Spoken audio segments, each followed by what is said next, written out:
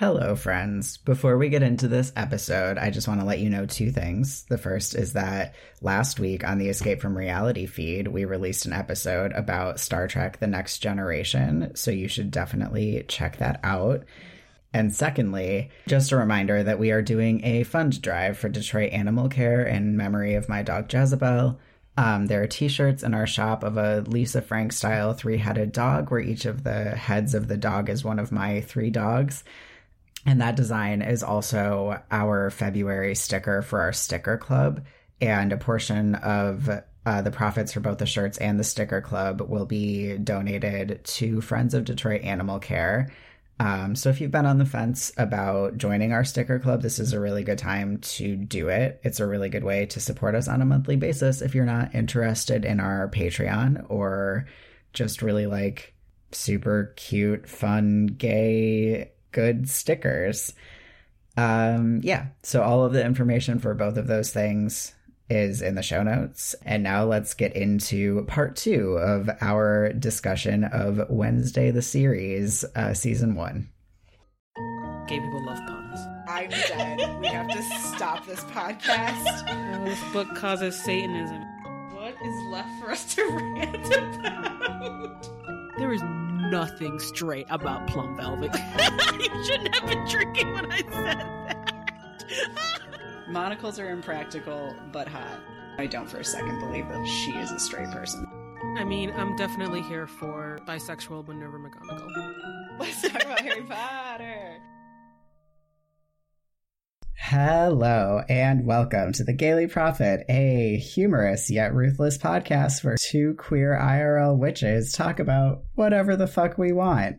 I am America's favorite Griffin dandy, Lark Malachi Gray. And I am Griffin Dyke extraordinaire, Jesse Blount. Maybe we should have introduced ourselves from whatever group, Nevermore group we would want to be in. Oh, I don't know. I feel like it is cliche, but I feel like I gotta go for the Bloods. Yoko seems real cool. I want to hang out with her.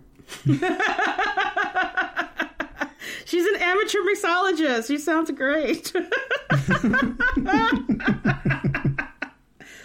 Everyone wears cool sunglasses at all times of the day. Oh, are those the vampires? That's literally vampires. A question in my notes is like, do these kids have do they freeze you with their eyes or have x-ray vision or something? Why are they wearing sunglasses? It's because they're vampires. They're vampires. That's so funny. I mean, they're daywalkers, which I guess is...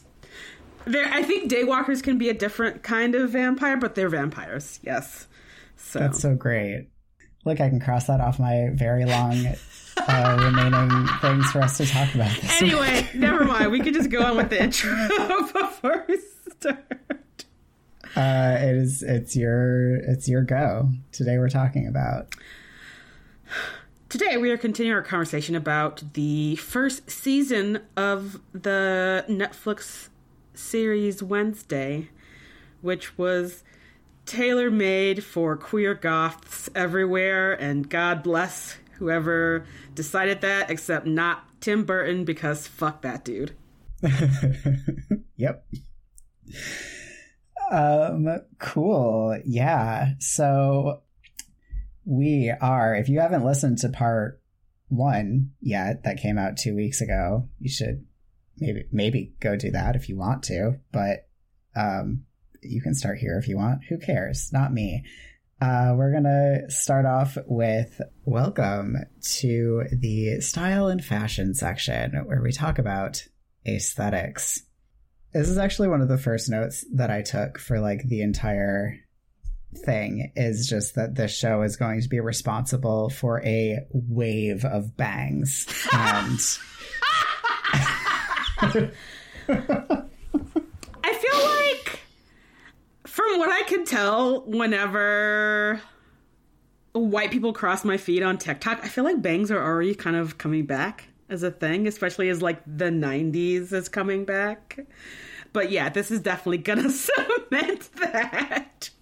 Yep.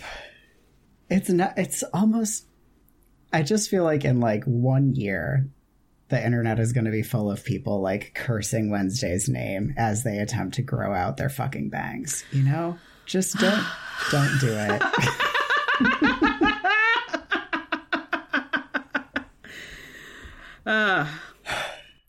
The Wednesday's bangs look great, so you know they do look good. But that is what having a like fancy team of stylists will have for you. Yeah. My first thing is also about Wednesday herself, which is I cannot wait for their website Ravelry, which is people go to have like crocheting and knitting patterns. There's, if not already, because it is mid-January when we're recording this, someone has created the patterns for all of Wednesday's sweaters, and I'm excited to find those because all of Wednesday's knitwear is great. It's incredible. Yeah. And that like sort of like weird striped sweater that Pugsley always wears is also really great because none of the stripes are the same width. I don't know. I'm just excited to be like finding those patterns on the internet. And happy for, I think, another thing for people to knit. Because I know that all of the sweaters from the Harry Potter movies were very popular whenever the movies came out. And I'm happy for all of the nerd knitters to have something else cool to knit. 100%.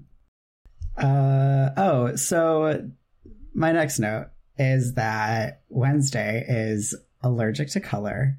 Very funny. Great joke. But apparently, literally enough that she requires like school accommodations. And this is one of those like really beautiful parts of the like Wednesday as autistic things about the show is that no one is like, get over it. They're like, Wednesday's allergic to color. We got her a special uniform made that's all gray and black. And I just like really, really, really love that. It's really great. It's so perfect. To piggyback off of that, I don't hate the Nevermore uniforms. Oh no, they're great.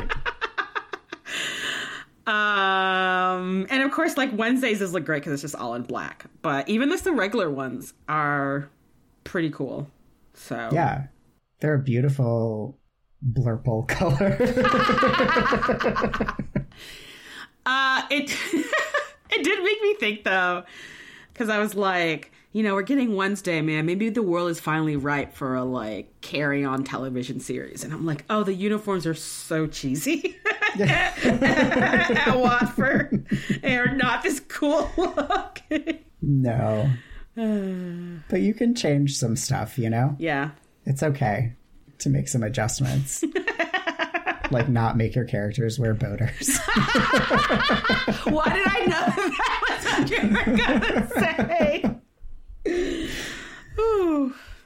I guess they're not wearing boaters by the time we get to them, though, and Carry On, because it's only the first years.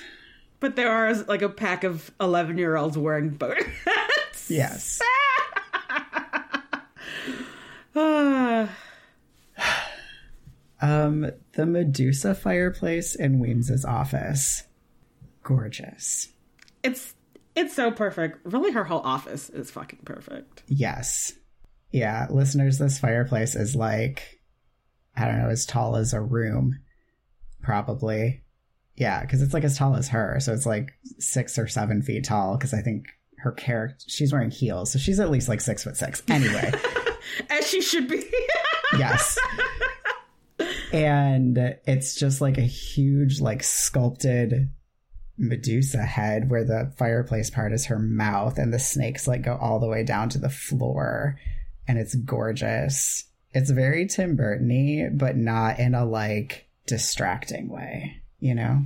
Yeah, and it just feels very fitting in her office where the rest of it is just like, it looks just kind of like vintagey, like MCM, like vintagey mid-century modern pieces. And then to have this like gothic looking stone fireplace that, I mean, everyone just loves because the camera is, you're always seeing it from like, you always see basically the fireplace in the background for the majority of the scenes that take place in Weem's office. Yeah. Oh man, this is going great because my next point is actually about Weems herself, which Okay. Part one, I already gushed a little bit about how much I love Gwendolyn Christie and just what a beautiful giant lady she is, and how I appreciate that in a way that unfortunately not a lot of other people have. And I wanted to talk about specifically about her outfits, which are just like some of the pieces in her office. They look inspired by sort of mid-century heroine looks. And there's an article in Entertainment Weekly that they talked to her where she was like, I told them that I was like really inspired by like Alfred Hitchcock, like women in Alfred Hitchcock movies. And they're like, cool, this is the style that we're going to go with. So she's wearing a lot of like tailored suits that are like made of like kind of like textured wool and like textured patterns. And like, she's always wearing like really good like statement jewelry, like brooches and like necklaces. I mean, like a statement necklace essentially, but like all of it is just very much like, yeah, you could have walked out of a like movie made in the 1950s where you're like, it's very, the vibe is very similar to like the TV show His Dark Materials, Mrs. Coulter aesthetic. Yeah. It's gorgeous.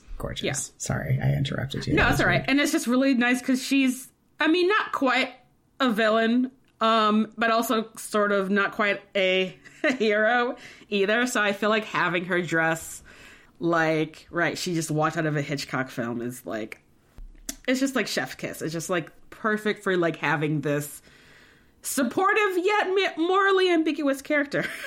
Mm-hmm. This is also, oh my God, crushed by this. Gwendolyn Christie, like this is the first one, like the first role that I've had that I feel like super beautiful. And I'm like, I'm crushed by this. I want to like literally stab in the eye anyone who didn't tell you that you were beautiful up until this point in time.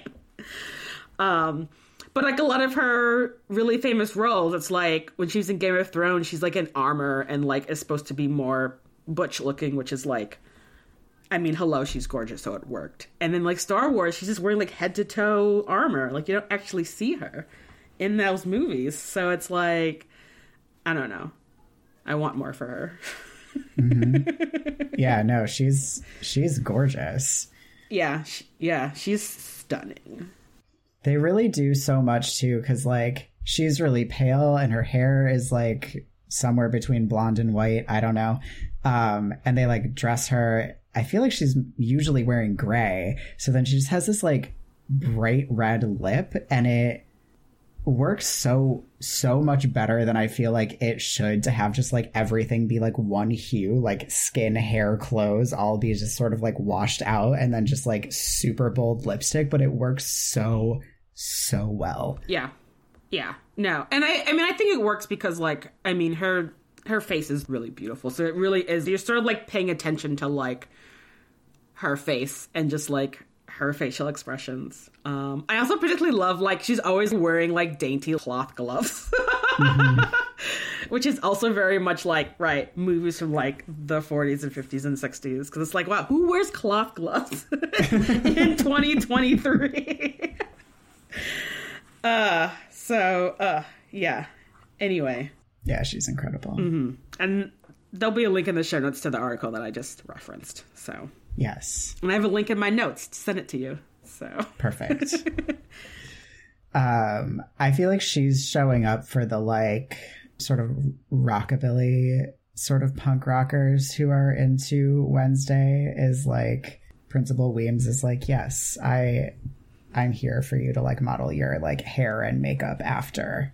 There's something for everyone, you know? Yeah. You really love looking for vintage clothing, and you're like, I'm going to find an outfit like this. You do go to an estate sale of like a rich old lady, mm-hmm. and you will find, I'm sure, similar outfits to what Weems is wearing. Yep. All right, my next note is just their bedroom with like so many O's. You know, longtime listeners will know that my sort of aesthetic identification is rainbow goth, and like the Wednesday Enid compromise bedroom is the encapsulation of what I mean when I say rainbow goth. It's so perfect. I love it. Yeah, no, their vibe together, obviously, I love. Their like the central piece in their bedroom is this like, I don't know, 12-foot circular window that is sort of, I don't know, spider webby. Yeah. And then half of it is just like multicolored, the other half of it is clear because Wednesday's allergic to color. I've already seen so much shit on Etsy of like that design, of like just that design. Oh my God. Someone with a cute Etsy shop, please make best friend necklaces with the window that break in half and each of you gets half of them. Oh, it's so good.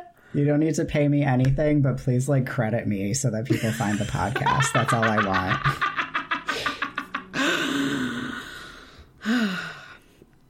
Yeah, their room is great. I mean, honestly, Enid's... I feel like Wednesday's aesthetic is what I've always wanted my goth aesthetic to be, but then Enid is what my goth aesthetic is in real life. Where it's just like rainbow and pastels. Yeah. I do feel like mine is like pretty solidly both. I wear black and rainbow, but like the rainbow is always with black. You know what I mean? Mm-hmm. Like often I'm wearing multiple things that have like rainbow colors on them, but like if you were like, what is Lark wearing today? You'd be like, Lark is wearing black, you know? Yeah, it really, I personally would have loved the window to stay entirely colorful because like, what an amazing window. But aside from that, it's so good. I know. And the snoods that Enid makes for that. Oh, it's so cute. I love it. Mm-hmm. It's your turn. We have to talk about Thornhill's outfits. Okay. Yes, please. We haven't talked about Thornhill at all. I just finished editing that first episode and we like didn't even mention the fact that Christina Ricci is in this. Oh my God, you're right. It's wild how so many other things are going on and then it's like, oh, so yes, Christina Ricci is in this show. And is like sort of the main villain-ish. Yeah. Yep. Christina Ricci's here. She's a teacher. She's great. Mm-hmm. Yeah, her outfits are very like Etsy cottagecore, I think is what I decided, because it's all very like different kinds of prints together that like seem to work, and a lot of like flower motifs in her outfits, and she is always wearing these very bright red, are they rubber boots or just leather boots? I actually don't know. Galoshes, I think. Yeah, they're like these like red galoshes because she's their botany teacher, their science teacher. She's their botany teacher. Her botany teacher. And yeah, she just, in the summertime, I see a ton of ladies that look like Thornhill at the farmer's market who are carrying like woven baskets or like, you know, undyed cloth shopping bags. Mm-hmm. And it works. Even though I'm like, I mean, I wouldn't wear it, but I'm like, I really just like all of these clashing, or not clashing, all these just like different patterns that you're wearing together. Yeah. I love that and Christina Ricci is one of those people like the Gyllenhaals where you're like, you could do literally anything and you just still look goth, and I like don't understand it. And like in this, like she doesn't even have like her dark hair. Her hair is like red.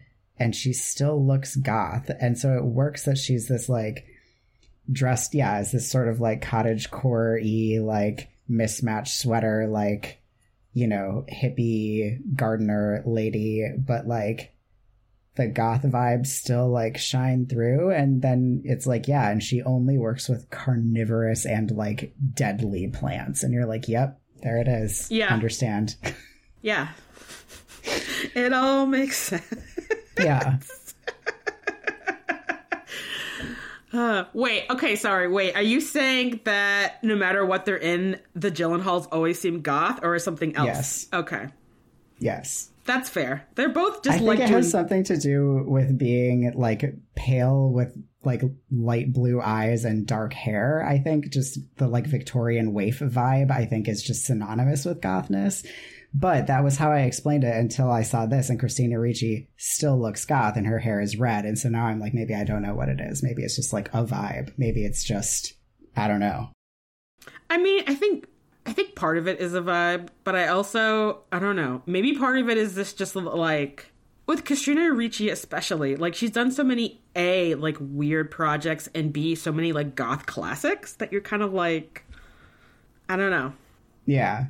But she's goth and now and then, and no one's trying to make her goth and now and then. That's true. She just is. She's just like a 12-year-old tomboy, and you're like, and yet somehow you're so goth. So that is true.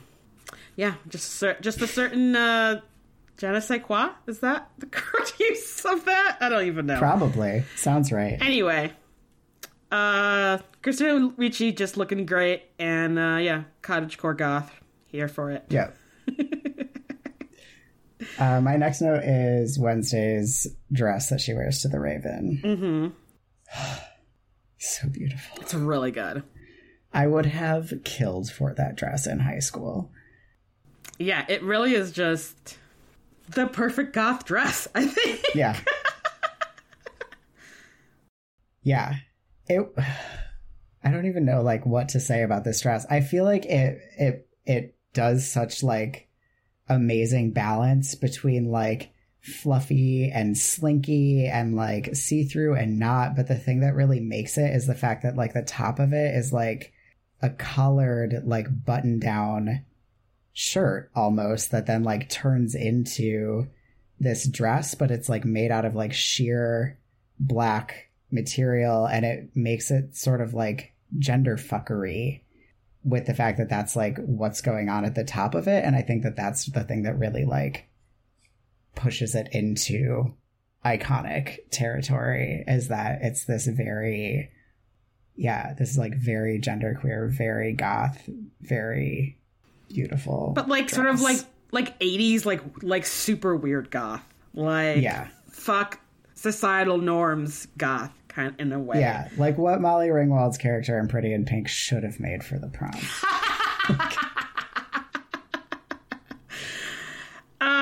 And the fact that it was at the antique store makes me think that it was probably handmade by some goth in the 80s.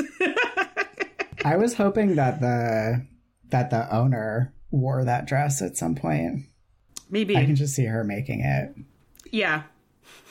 She definitely knows how to... She definitely sews her own outfits, so I definitely believe that. Yeah. One of my favorite things about Wednesday's dress, however, is the fact that we are told that we have to envision a scene in which Thing steals that dress from the front display window of that store and gets it back to Nevermore without anybody noticing and without ruining the dress. And you can't, but I really like trying to think about how that went down. I think I just was amusing myself with just imagining Thing just like dragging it like through the woods, and I'm like, that is ridiculous. That would definitely mess up everything about that dress. Yes, it is so fragile. There's no way. I mean, I guess we sort of get a built-in answer in the show where it's like, if Fang and Fester have done crimes together, then, you know, Thing has some tricks about getting the stolen goods out of a place, I would imagine. That's true. That's true. All right. So... Because, yeah, I mean, it doesn't make any more sense for, like, Fester to be so good at, like, disappearing as he is. So I'm like, you know, some kind of cool... Oh, no, I'm, like, so happy to suspend my disbelief for it. I just really do genuinely enjoy trying to imagine what it would look like for a single hand to steal and then take a, like, very large dress miles away without anyone noticing. I'm like... I think it's very fun. I think you'd have to steal a bag, too. Okay. Fair. A very large bag. It's a garment bag. I mean, no, the thing is so particular, actually, that, like, he probably stole the dress off of the mannequin, put it in an actual garment bag, like you take to the dry cleaner, and then, like, drug that up. Well, I mean, if they could, like, put the, like, I almost said the coat hanger part of a garment bag around the stump, that might be pretty, you know. Yeah. Anyway, all right, we just solved this, everyone. We did. It's your turn. I just have one more thing. Okay. Which is, I obviously want to live in Thornhill's conservatory office. God, it's so gorgeous. I want to just move it. And okay, listeners, I'm going to try to describe this to you if you haven't seen this show, but it is basically a, like, tall, narrow conservatory. So it's like a circular building, but looks sort of like a mushroom, where it's like, it's sort of, you know, the glass goes straight out and there's sort of mushrooms on top in like a kind of like a half dome. And then inside it's very much like there's plants, and then there's like wooden cabinetry, and like it's very beautiful. And like obviously a perfect office for Thornhill. And I'm just like, I want to live there forever. Yes. That's my dream. If greenhouses / spaces made out of a lot of glass weren't so untenably expensive to heat, that would be my house. I know, it's truly wild how expensive that would be. But yeah, I also am just like, yeah.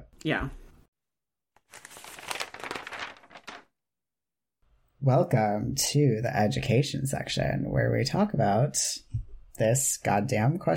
School. I don't know. This is a Jessie section. I don't know what kind of school we're talking about.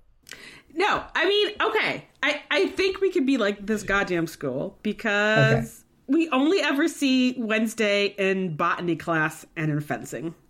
And that's it. There is no other schooling that is happening. We see two teachers, the fencing instructor and Miss Thornhill, who doubles as like the dorm mom / RA. So she's just in scenes where she's not in class because they're never in class. Right. And it's like not important to the plot. I just think it's very funny that it's like we don't even get references to what else they would be learning at this school. No, they're never doing homework. Yeah. And they're only ever in botany because it's relevant to the plot, because Miss Thornhill is the villain, and we get that plot point, and then we get some character stuff and the reveal of Xavier's weird ability, which is to make drawings come to life, sort of. So yeah. And so it just makes me laugh, because it seems if this is a private school, people paying a lot of fucking money, and like no one is ever in class. Yeah, I wonder if we'll learn more about what they learned there next semester, which I guess is what the next season will be.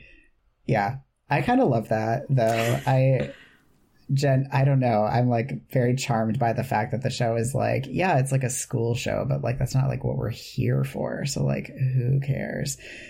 I do want to know who, like, because we saw one more teacher at the very end. Bianca Siren charms a teacher when they're getting everyone out. And I'm like, all right, so we know at least there's like one dude teaching here. So like maybe he'll be back. I think he's the fencing instructor. Oh, is he? Yeah. Okay, then never mind. That's why, right. I'm like, you only ever see Thornhill and then that dude, and you see that dude twice. I mean, sword fighting and poisonous plants is like a solid education. What more do you need? I mean, for the plot of the show, it is actually very relevant for everyone's education to have learned sword fighting and poisonous plants. But, okay. I also have to throw out some of their excellent extracurriculars, since they're never in class, but there's archery. Yes. Great. That's just the other one. That's like, he's the whole archery. He's the whole archery. And then you have beekeeping, which is also just Eugene. Yes. And then you have the choir, which has at least more than one person in it. Which, okay, I caught this only because I had paused, I think, to do something, but the choir group, it had the name of the choir group and we're practicing. It's called Pitch Slaps. That's so good. Oh my God, I love that. Yeah. So, yeah. So I guess worth the money, I guess, to send your kids. My last point, though, is that I do have to say that I have hard eyes for a secret society, even if it is just literally all the popular kids. But I appreciate a little bit of realism to the Nightshades, in which one of them is like, they were a public group until they lost their charter, which is the thing that happens in real life with frats and sororities. And they lost their charter because Gomez was arrested for murder. And he was like, oh yeah. And I'm like, okay, that makes sense. Like, if the head of your society, of your whatever, your frat, it gets arrested for murder, maybe that's a good reason to like remove the charter of this group. Yeah. So, yeah, I appreciated that. And I'm like, I don't know. I'm sure the like secret societies at like Harvard and Yale are probably all just like, right, popular rich kids anyway. So, yeah. And those are my education points. Love it. Welcome to editorials, where we rant about stuff. I've like a big rant. A really big rant. So one of my, and like, I want to be really clear, I really like this show. I have a couple like really big complaints, and the first one is that the actors playing Morticia and Gomez have like negative chemistry with one another. This is actually my second point too. Yeah, I'm like talented actors, but I'm like, how do you guys not have sexual chemistry? Like none. And I'm like, this is kind of the point. It's like the main thing about them. I'm like, did you not screen test? Like, I know like often if you're just like casting people who are already famous, you don't screen test, but like I just feel like when it's characters that already exist, you didn't make them for this show, and the main thing about them is that they want to fuck all the time. You need to make sure that they can exude wanting to fuck before you cast them. Yeah, exactly. It's tragic. I'm so glad that you feel the same way. No, I haven't. I was like really bummed out about that, you know? And like, I was like really excited because I'm like, oh man, they like, you know, they cast a like darker, like fatter actor to play Gomez. Great, look at this. But then I'm like, but why the two of you have any sexual chemistry? Like, no. Yeah, I also am like, feel really weird about their choices with the way that they styled, what's his name? Gomez. Luis Guzman. Yes, Gomez. Because like, okay, so a thing that we talked about on the Gay Pirate podcast is like the thing where with that show, we like flipped the trope of, you know, you have seen this character that's been like really built up, and then like they're revealed and there's like this unexpected element, right? Like famous example, Shrek, where like you finally meet Farquaad and it's like, haha, he's super short. That's like often what it is. He's super short. He's bald, whatever. And it's like, that's so boring. And here that's like the haha is like, oh my God, Taika Waititi is like so fucking sexy. Like that's right. Much more fun, right? The trope of like, oh, this fucking bombshell is married to this like schlub who can't be bothered to take care of himself is as tired as the reveal being that the dude is bald or the dude is short or whatever. And so I like don't like that they were like, let's make Gomez not hot. And I don't mean that the actor is not hot. I mean that they like his suits don't fit and they gave him like gross fake teeth. Like those are not that actor's teeth. I checked. Like, and I don't know I don't know why they did that. And then it makes it like so much worse when they don't have chemistry, because they're like, and we went out of our way to like make him gross. And then they're saying all the like, we want to fuck all the time things, but like no one believes that. Yeah. Okay. Cool. Yeah, it is very much like 90s, like the 90s sitcom trope of that. Or it's like, and yeah. And I think if the actors had chemistry, I wouldn't. The fake tea thing is fucked up. I did not know that. That's garbage. Yeah, I have some here. I'm gonna text you pictures. Because it would be so much more. It would have so much more weight if it was clearly just like, you know, you could feel that they just want to fuck each other constantly, regardless of like what anyone else thought about the, you know, image of the two of them fucking, you know? And so like, right, exactly. Yeah. So yeah, I think it was a misstep, a big misstep for like no reason, it feels like. Yeah. Yeah. And I read some stuff, and like one of the things was like, well, this is like, you know, he has like really bad teeth in the cartoon, whatever. And I kind of am like, so I don't know. So what? And like, he's wearing these beautiful suits that like don't fit him. And I'm like, but why? Like, the Adamses are all about aesthetics. That's like their whole deal is aesthetics. Like, his suit should be perfectly tailored for his body, regardless of like what that body is. There's nothing wrong or unattractive about Luis Guzman's body. I've found like I have spent hours looking on the internet, hours is an exaggeration, at like pictures of him at like award shows and stuff like that. And it's like suits that are cut that stop at the right point on his body. Like, you're like, yeah, you're a babe. What? This is fine. And then they're like, the ones that he's wearing in the show stop at like his knee. So he just looks like he's wearing like a cardboard box. And it's like, but why? Yeah. And I think for me, I don't care about the cartoon accuracy when there's now like 5 different Addams Family adaptations where it's like, okay, you know, like, okay, so. Right. Especially when it's like decisions where it's like, you're not doing anything fresh or interesting with this character. It feels like you're taking it a step back, you know? Like, those cartoons are from the fucking 20s or whatever the fuck, you know? That's like, okay, it's 2023. We can update the source material appropriately to have the actor have his actual teeth. Right.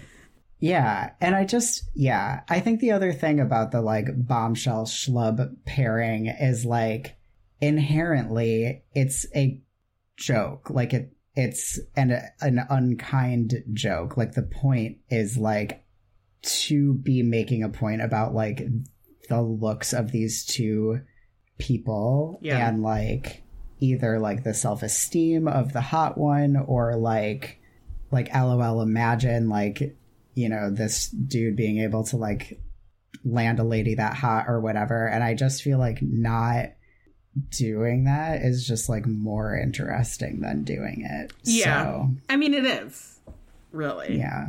Because there are so many other places you could have taken that would be more interesting and like more fresh feeling, you know? Yeah.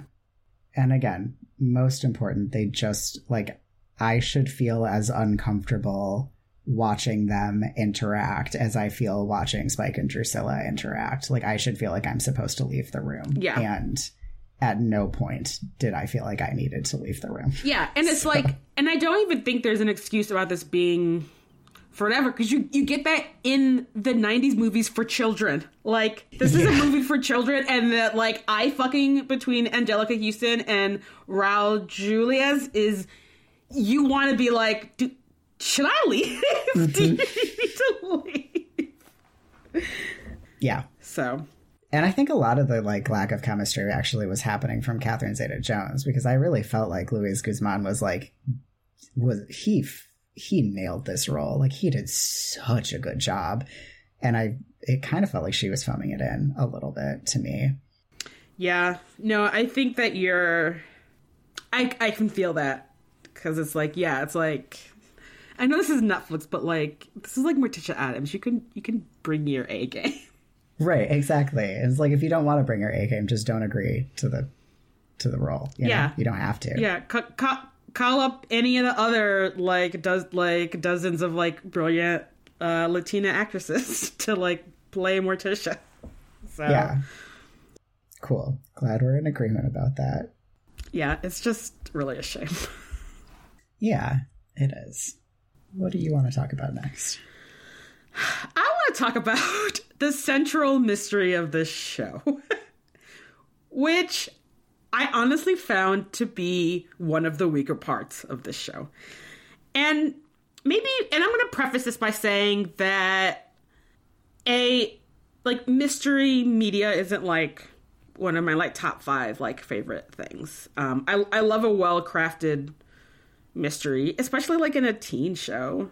But I thought that while I loved watching Wednesday like put on her like detective hat and like really try to figure out what was going on, I just found both the way that the mystery unfolded and then the actually like, you know, Miss Thornhill is a fucking witch and she's raising her like racist, bigoted ancestor to like kill all of the outcasts. I'm like, okay, like it was cool that we have cottagecore Christina Ricci like be like, oh, I'm the fucking villain. I'm like, yeah. Like, that was so fucking cool. But then to be like, and then we're gonna have this like evil pilgrim wizard come and like battle Wednesday, and I'm like, I mean, as much as I love to see people of color murder pilgrims, I'm like, I like don't care about this. Yeah, I would say that this show is not a like good show. It's not like a well-crafted show. It is a fun show. Like I would not say anyone should go into Wednesday being like, I'm going to watch good media. No, this is a show about vibes. You're going to have a fun time. It's going to look great. It's beautiful. There's so many jokes. The relationships between characters, many are very compelling. Plot, no, not. It's just an 8-episode long single episode of Scooby-Doo.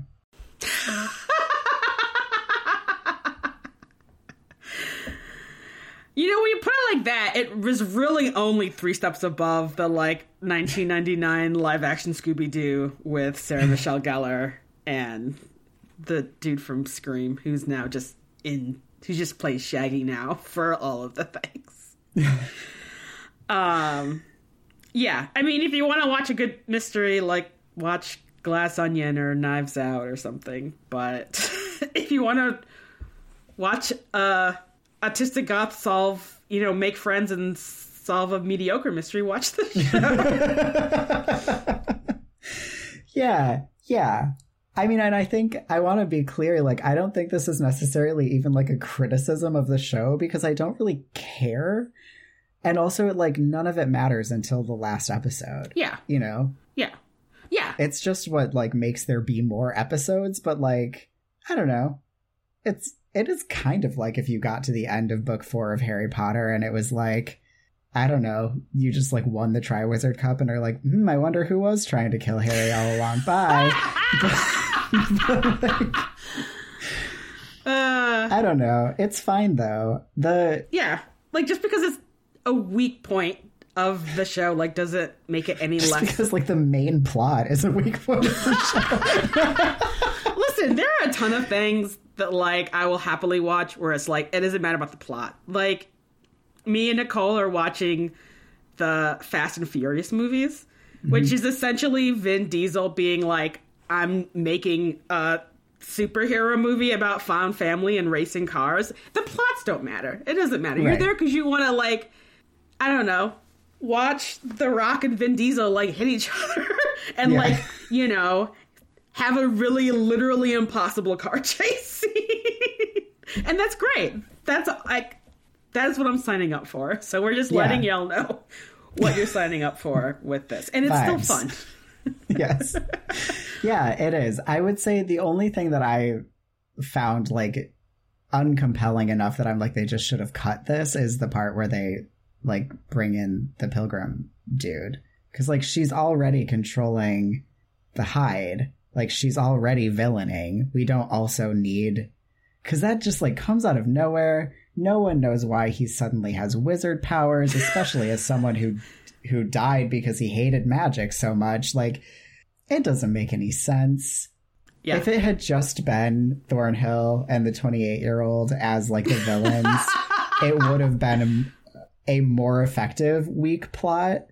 Bringing the like supernatural element into it was just confusing. Yeah. Yeah, and like only interesting enough because we see like Bianca and Wednesday team up, and then we see that like, and then like Eugene shows up, but like Eugene shows up to like murder Thornhill with wasps. Right. So like we could have had that without having an additional Pilgrim wizard.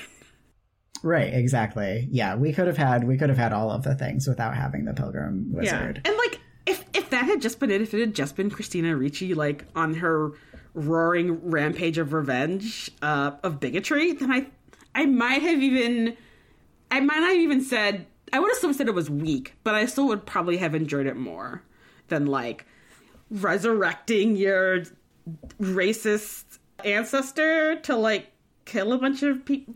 Like you could have just done that yourself. You could have just poisoned the punch at the Raven and called it a day. Yeah.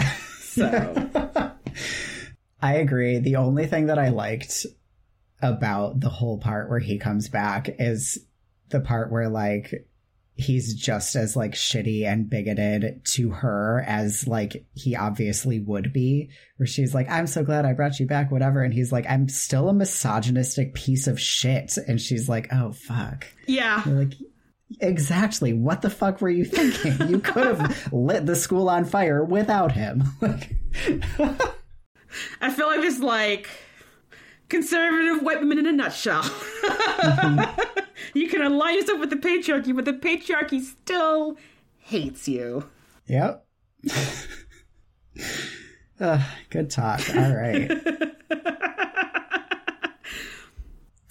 So more things that we both hate, I think. Love triangles.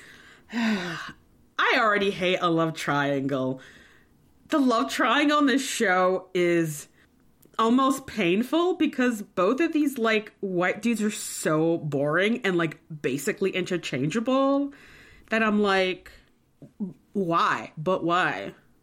Yeah. And like neither of them have a reason to like Wednesday. I guess we learn at the end that the 28-year-old was potentially faking it because he was ordered to by Christina Ricci. But like the other one, what? He's just like, you were mean to my ex-girlfriend one time. I love you. What? Okay. Yeah. And it's like she just talks to them very directly and they're like, oh, this has a special meaning. And I'm like, no, she's just autistic. This is how she talks to people. Like she was giving no signals and no hints that she like was into either of you, my dudes. Yeah. And is like actively like saying, she's like, I'm only here for information and what you can do for me. Like almost verbatim. For most of this show, which is only an episode.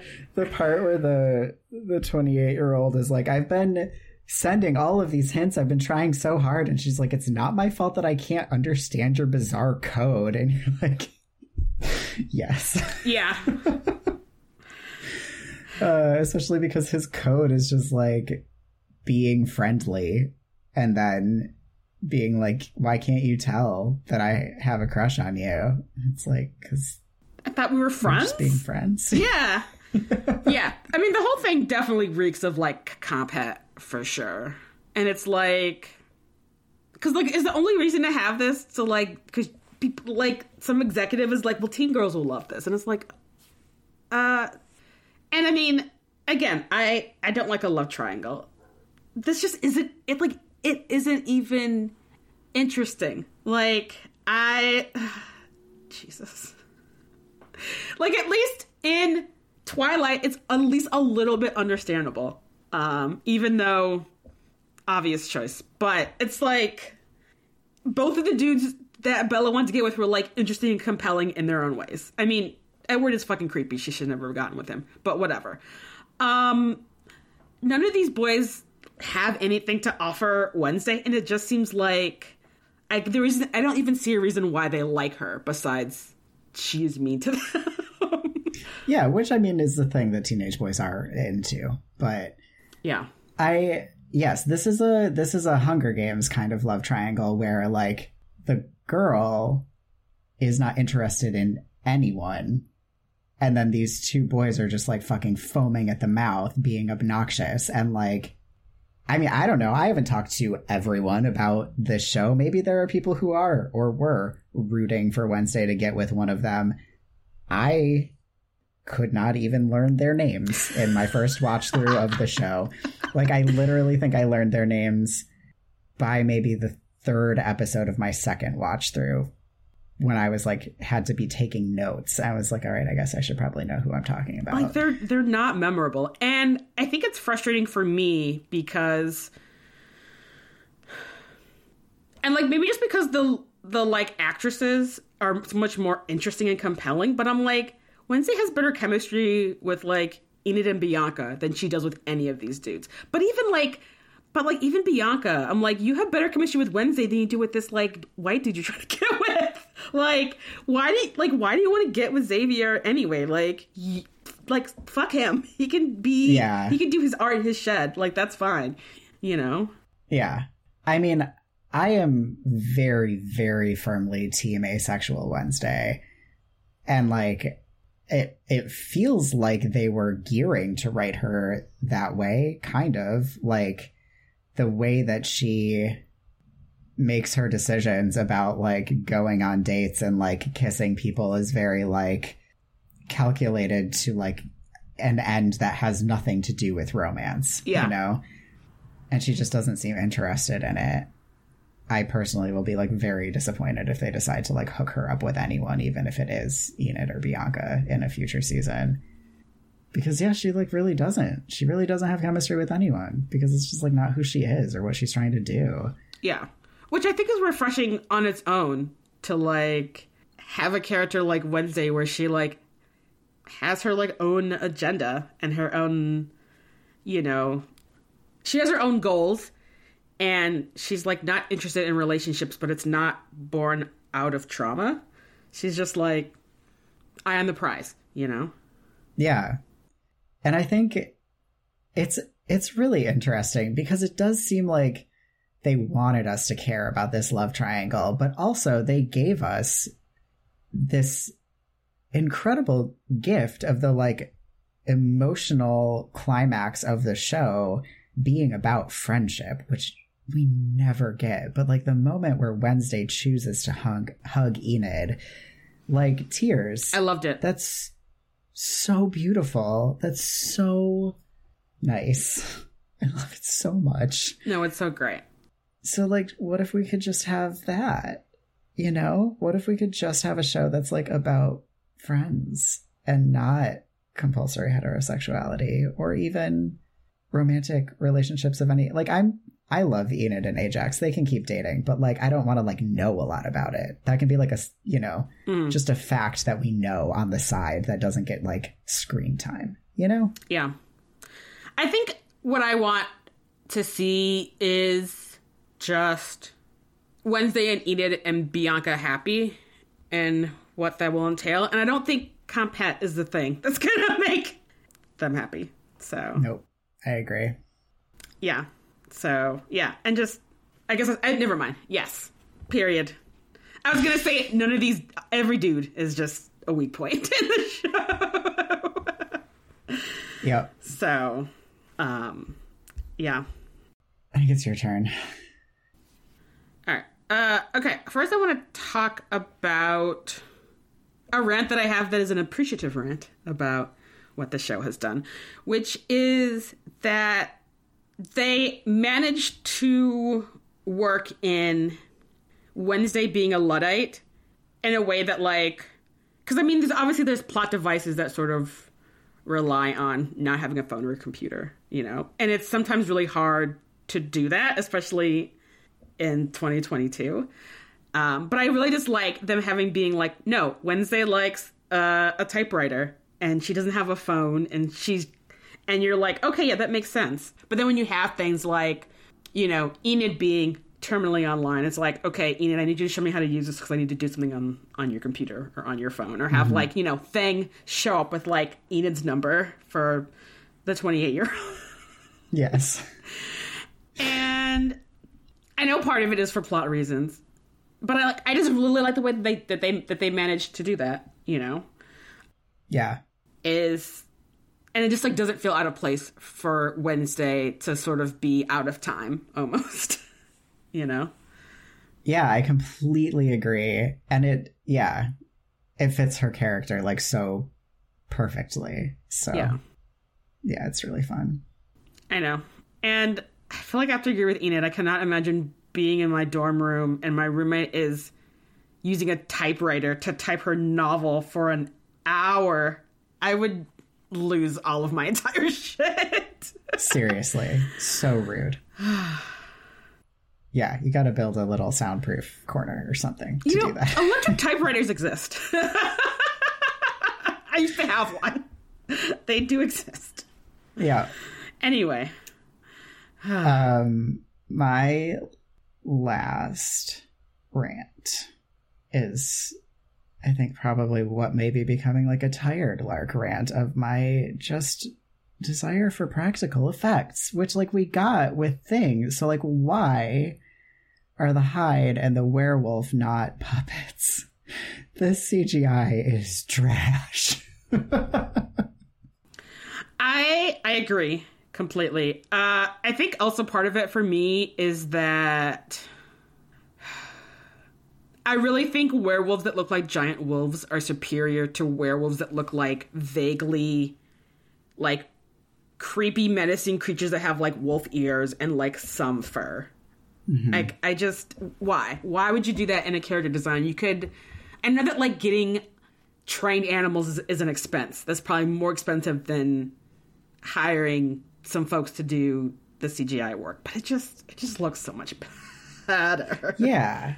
I mean, yes, they should have been puppets, like, or like costumes, you know, but like good costumes. And they clearly had like a lot of money for stuff like that to make this show. It just, I don't get it.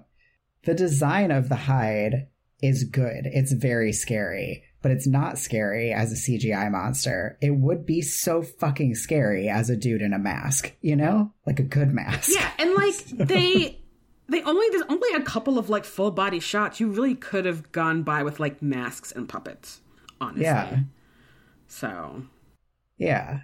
I mean, I just rewatched The Princess Bride, and like the ROUSs in that are like clearly dudes in big rat suits, you know? But they're so much scarier than they would be as like cheap CGI rats. Just so much scarier. Yeah. And like the CGI just always looks dated immediately, you know? Yeah. So unless you have like a huge budget. And even then, like a physical effect is still so much more impressive looking. Yeah. So no, I agree. I agree completely about the CGI. If people are ever going to put together a like hashtag ruthless bingo card, I think Lark complains about CGI is definitely something that should be on there. It's like guaranteed. If there's CGI, I will be ranting about my preference for practical effects.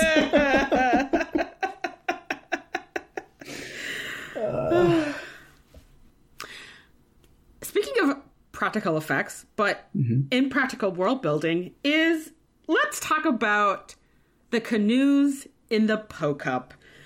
Because what is the budget for these students to have these canoes? Like, the mechanical engineering of all of them is incredible. Mm-hmm. Like, that would take weeks, I think, to construct. And like, I feel like in the show, it's like, oh, it's been a couple of days, and we have this like tricked out canoe. I'm sorry, what? They must if this is like as big of a deal as it makes it seem like, I'm guessing that there are kids who are like coming home or coming back to school from like summer break with like shit that they like their parents helped them build in the garage, you know, or like that their very wealthy parents had custom made for them to use. Yeah. Because the amount of time and energy that has gone into everything having to do with the Poke Up is clearly, yes, it's a lot, a large investment of time and money. And you have homemade costumes. Yeah. Homemade matching costumes, which loved everyone's costumes. Everyone picked good themes for their Poke Up vibe. But yeah, I was just like, that is just so elaborate. Like, I appreciated it, but I'm like, this is why no one's in class. You're just doing all this shit for like a month. Hang on, though. Is that a bad thing? Like, isn't that how like unschooling works? Is like find a thing that you're interested in, learn all about the engineering required to like, what's it called? To get like hydraulic powered spears to break someone else's canoe, then build the hydraulic powered spears and like put them into functional use. Like, you've learned science and math and, you know, a bunch of other stuff probably too. My brain's not on all cylinders today. How to read a blueprint, I guess. How to write a blueprint. There you go. Yeah. So like, you'd be learning all sorts of stuff in the process of tricking out your boat for the Poke Up. Yeah, that's true. All right. It's still deeply funny to me, but that is a good point. We should just maybe be thinking of it more as like a science fair, like a heavily grade weighted science fair. So it's like, yes, they really have been putting all of this energy into it because this is like a school function that's being like weighted for its educational value. Mm-hmm. I think that's a good point. And it teaches important values for outcasts. It does, like how to kill each other. And I got so stressed both times that I watched it when they like net that mermaid, because it seems like he needs to breathe air. And I was like, wait, did Wednesday and Thing just murder someone? we actually see that student later. He comes back. But like, I don't know. It seems like there was potential for him to have died. Yeah, well, anything goes, which is a terrible set of rules to give anyone, let alone teenagers with with like murder canoes. Yep.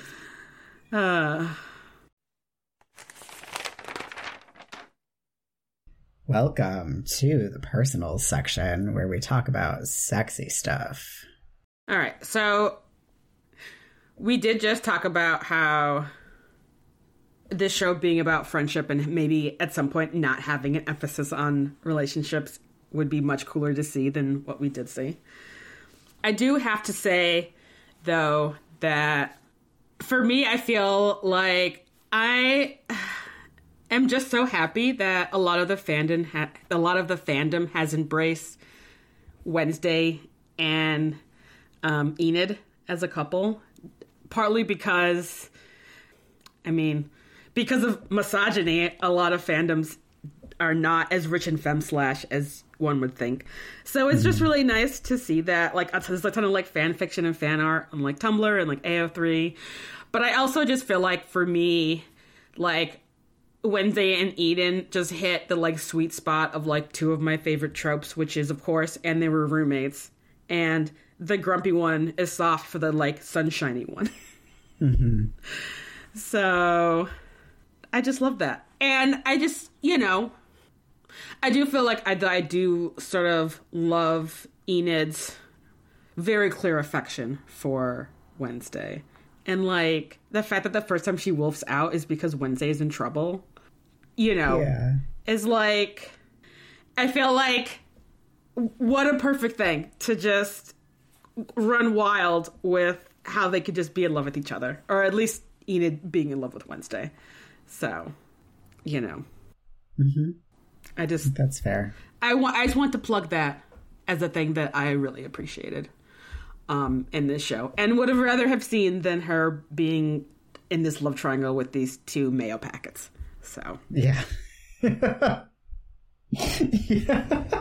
Yes. Yep. Do you have everything in this section? Is it just me? I had Morticia and Weems, but we actually covered that in our last conversation about this. So, yeah, it's just you. All right. I really want Bianca to find a partner that is worthy of her. She's clearly too hot for Xavier. And I love the bit where she, like, comes to his now single, clearly ready to bone. And he's like, actually, I'm really thinking about Wednesday. And she's like, are you kidding me right now? And then they end the season with her and, like, maybe Lucius, like, talking. And I'm like, Lucius is okay, but, like, he's done some real questionable shit in the show. I'm like, she shouldn't get with him either. Yeah. I think he has real potential for, like, an interesting, like, character growth arc of, like, realizing that his friends suck and being like, I'm actually not gonna hang out with the sucky people anymore. And, like, it's very well done that they sort of plant his, like, nerdy interests in that episode where he goes to the Raven with Enid. And so we get to, like, know things about him that are, like, kind of charming, Yeah. I'm, like, holding space for him to become a character that I'm, like, rooting for.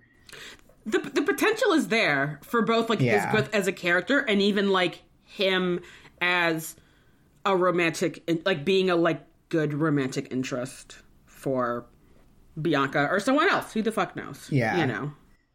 Bianca just feels like a hard femme, though, and I just feel like Bianca just needs a girlfriend, period. I don't know that we've met who Bianca's girlfriend should be yet, but, like, I hope we do. Yeah. Yeah, I feel like, considering how intense Bianca is, I feel like she needs someone who can, like, make her laugh. Yeah, which is definitely not Xavier. He's never laughed in his life. He is too full of angst about his rich dad, which I'm like, oh man, really feeling sad for you about that? Sorry, bro. I mean, his dad sounds like a piece of shit, but you can't make having a shitty dad your whole personality, I don't think. Yeah. Yes, you have to have something else going on. Yeah. So. God, if you can make drawings come to life, like, you should be having just way more fun all the time than he is ever having, Right. You could have a pet unicorn, is what I'm saying, Xavier. You could be, like, the most fun at parties, Like, you could be wooing whoever you wanted to. But instead... Get rid of the charcoal, pick up some magic markers, go have fun. Right. Oh my god. Or, like... or, like, scented markers, so your, like, unicorn smells like artificial grape. Like... That's truly an evil statement that you've just made, but... Sorry, I know that you are sensitive. I just love the smell of, like, the scented markers. That's like... Anyway. I love that you picked also, like, the worst one, because those markers smell like purple candy tastes, which... always my only association has ever been children's Tylenol, and, like, to this day, if I, like, eat a pack of Skittles, I leave all of the red and purple ones because they just taste like medicine to me. I, like, couldn't remember any of the scents in the scented markers. I'm just like, what are the other ones? Probably orange, lemon. Yeah, I'm sure there's some citrus ones. Anyway, yeah, Xavier could be having more fun and more friends than he is, but he is really his own worst enemy in that regard. Yeah, he is. So. Anyway, that's not sexy. Do you have any other sexy stuff? I do not. The other thing was, Weems and Morticia, which I've already gone through at length, so. Yeah. Welcome to the health and science section, where we talk about magic and science and magical science and sometimes history. I should probably change the description of this section. I do want to talk about... Shit. Did I already talk about how Jenna Ortega learned the cello? and like fencing. You mentioned it, yeah. All right, so here's just a list of some things that Jenna Ortega did for this role. So she learned cello. She's actually the one playing Paint It Black on the cello. That's incredible. I know, yeah. She didn't actually learn fencing, so she's like doing some of her own stunts too. There's something else cool that she learned. But I think what has garnered a lot of like internet attention is that she choreographed Wednesday's dance. Like, that's 100% her. Yeah. And she hates it. Really? Yep.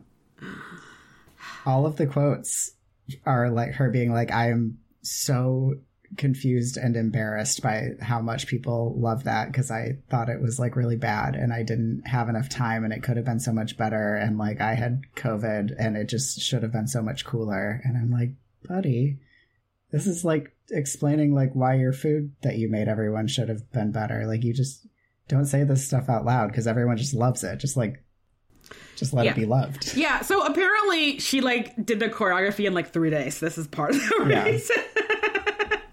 But I mean, yes, it's like, it is incredible. And I think part of it is that she was like, yeah, I watched a bunch of videos of like Susie and the Banshee videos and like, you know, goths and clubs from like the 80s. And there was someone else that she said that she was inspired by. But I'm like, she picked like really good like sources to have like her weird goth character have a like weird goth dance.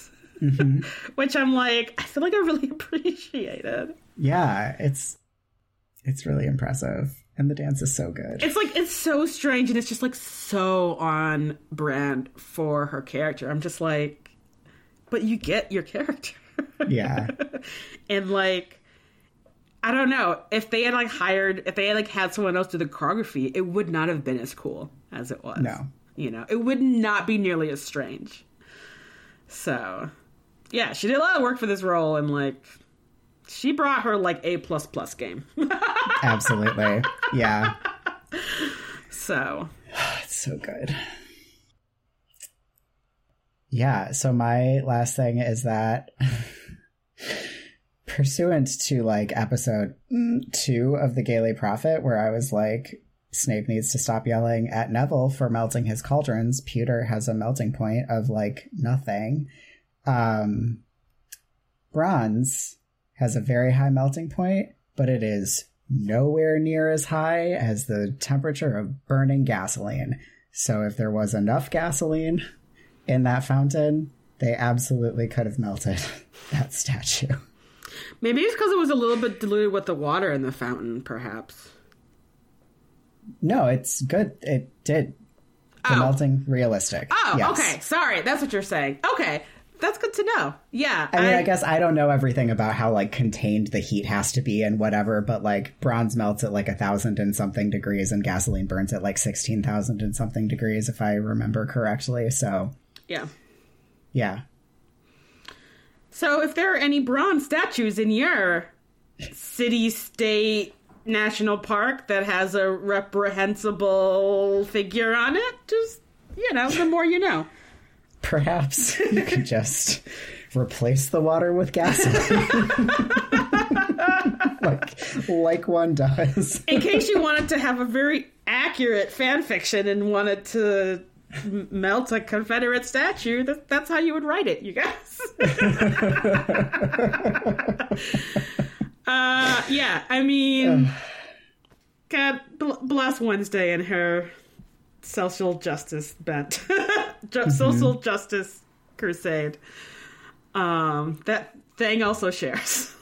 Yes. Thing is the best comrade. I feel like we didn't give enough time to appreciating Thing in this conversation. Yeah. He's one of the best characters in the show. Yeah. Yeah, he's just super great. Have you seen the image of the Wednesday Lego set? Yes, but it's fake. It is? Yeah. That's such a bummer. That's so disappointing. That is I'm sorry. Image. That's all right. I just think about it constantly and I laugh, so I guess that's the important thing. Yeah. Thing is an excellent comrade against injustice and murder mysteries. And I keep wanting to be like, is gay. But maybe just because of, like, how vain Thing is. Yeah. I feel like when you are just a hand, you are queer no matter what your sexual orientation is, you know? Yeah. But I feel like also kind of a dandy as 100%. And I love the part where, so actually a thing that really bummed me out was when Enid and Thing first bond, and she was like, we were up like doing manicures or whatever, and then Thing's nails aren't painted. And I was like, that was so rude. But then in a later episode, Enid has come back and is like looking for her like silver moon nail polish or whatever. And then like Thing brings it over and is clearly wearing the nail polish. And it's like, you almost can't tell because it's like a very like shimmery sort of like silver, and Thing's hands are always like really pretty dirty. And so it's like kind of hard to tell. But I was like, oh, he is wearing the nail polish. And that makes me really happy. I know. I verified. It's not, so fake is a strong word. It's a fan-made Lego set. Okay. Yes. Listeners, the reason I brought this up is because Thing is just represented by a little Lego hand, a little C-shaped Lego hand, and it just really makes me laugh. Yeah, it's very funny. All right. So my next thing is about Eugene's powers and about the fact that I have scientific proof that he did not use his precious honeybees to murder Thornhill. Okay, please. I'm so excited for this because I was very upset about that, as I think we mentioned in the previous recording, and was like, but he would never. So I'm like so stoked that you're about to explain that that's not what happened. Okay, so apparently social wasps, so like hornets, yellow jackets, paper wasps that build the like cool paper hives, they're not like honeybees in that honeybee hives, when it's wintertime, the drones stay like in the hive with the queen, and like they help keep each other warm by like moving their bodies and their wings and shit, right? Not with like wasps that like live in colonies. With that, only the queen survives through the winter. And so once it's like the fall, like late summer, fall, she stops laying eggs. It's kind of every wasp for themselves at that point. And because it's the fall, all of this shit they've been eating all summer, like there's just less of it. So they get more aggressive because they're hungry and they're like competing for resources. So as you maybe have experienced going to a Midwest cider mill in the fall, the wasps are like out of control. Yeah. Like they're trying to like eat the apple out of your hand. Yeah. Like it's wild. So this is why in the fall wasps are just like, there's a ton of them and they just seem more angry. So we have Nevermore in the fall. We know it's the fall because it's fall semester. It hasn't snowed yet. So even though his honeybees, we're aware that his bees have been put away for the season, there's nothing to suggest that he would not be able to use his powers to call up some wasps that are chilling, being angry and hungry, to like aid him in killing Thornhill. And the fact that like we see Eugene not only have an interest in other insects, but have, it seems like, a pretty good local knowledge of like within the grounds of Nevermore where other weird bugs are at. He knows exactly where there would be like paper wasps or hornets or some shit. He knows exactly where each and every one of those hives are at, and he is ready. And for folks that don't know this about honeybees and why this is a concern we had in the first part of this episode, is that if a honeybee stings you, the whole stinger comes off and the honeybee dies. Like, that's why honeybees, unless you like accidentally crush them or they feel threatened, they're not going to sting you. Wasps, that doesn't happen with wasps. Wasps have a very smooth stinger. They can sting you over fucking many times as they want to, which is why they're assholes. and no one likes wasps and like yellow jackets. So so another reason why Eugene would be like, I'm angry, they're angry, no one has to die except this terrible fake teacher. Mm-hmm. And the wasps can go back to being angry and hungry. Yeah, actually, and now that you're saying this, like, Eugene presumably walked there from the hospital, maybe? I mean, maybe his moms drove him, but, like, I am really enjoying the image of Eugene walking from the hospital, just, like, gathering wasps along his way, just, like, a cloud just, like, growing, I guess, in front of him, because he's sort of, like, herding them in front of him as he walks. Like, that's a really beautiful image. And especially in, say, New England. So another fun thing about New England and the Midwest is that there's a ton of apple trees everywhere. Partly because of Johnny Appleseed, but partly because Pilgrim colonialists loved drinking hard cider. This is why there's apple trees everywhere. So there's probably a ton of wild, like, untended apple and crabapple trees that are, again, also full of wasps. Because, again, if you've ever been on the East Coast or in the Midwest in the fall and been like, oh, an apple tree. Fallen apples, wasps are eating all of the apples. Yep. So just imagine him, like, walking on the side of the road, and he's just like, oh, look, there's a, like, half-stunted apple tree, and there's, like, 20 wasps. Come to me. And then, like, you're right, he, like, has a whole cloud of them. Yeah. that he is gathering as he walks Incredible. to the school. Oh, it's so good. Truly the hero that we needed. Yes. For the only maybe good part of this ridiculous ending. Yeah, it sort of is our, like, Neville with the Sword of Gryffindor moment, is Eugene coming in with these wasps. And it's really beautiful. I really love it. Yeah. I also thought, while you were explaining that, like, bumblebees also have a smooth stinger, and because, like, bumblebees are so cute and everyone loves them and you can, like, pet them, they're also, I mean, they have a smooth stinger, but they're not aggressive. I do kind of love the idea of there being some, like, adorable fat bumblebees mixed in, and, like, Thornhill getting stung to death by just, like, the sweetest of all of the, you know, black and yellow striped bugs. Yes. It just feels poetic, yeah. Anyway, yeah. Eugene, one of only two dudes in this show worthwhile. I maintain 3. I think that Ajax is great. Oh, Himbo Ajax. Yeah. No, he is pretty good. So we have 3. We have Pugsley, Eugene, and Ajax, and the rest of them can just go fall in a hole. Mm-hmm. Okay, we did it. Did we do it? We did it. Good job, us. All right. Thank you all so much for listening to this episode. I have no idea what we'll be talking about next time. Maybe it'll be Harry Potter. Maybe it won't.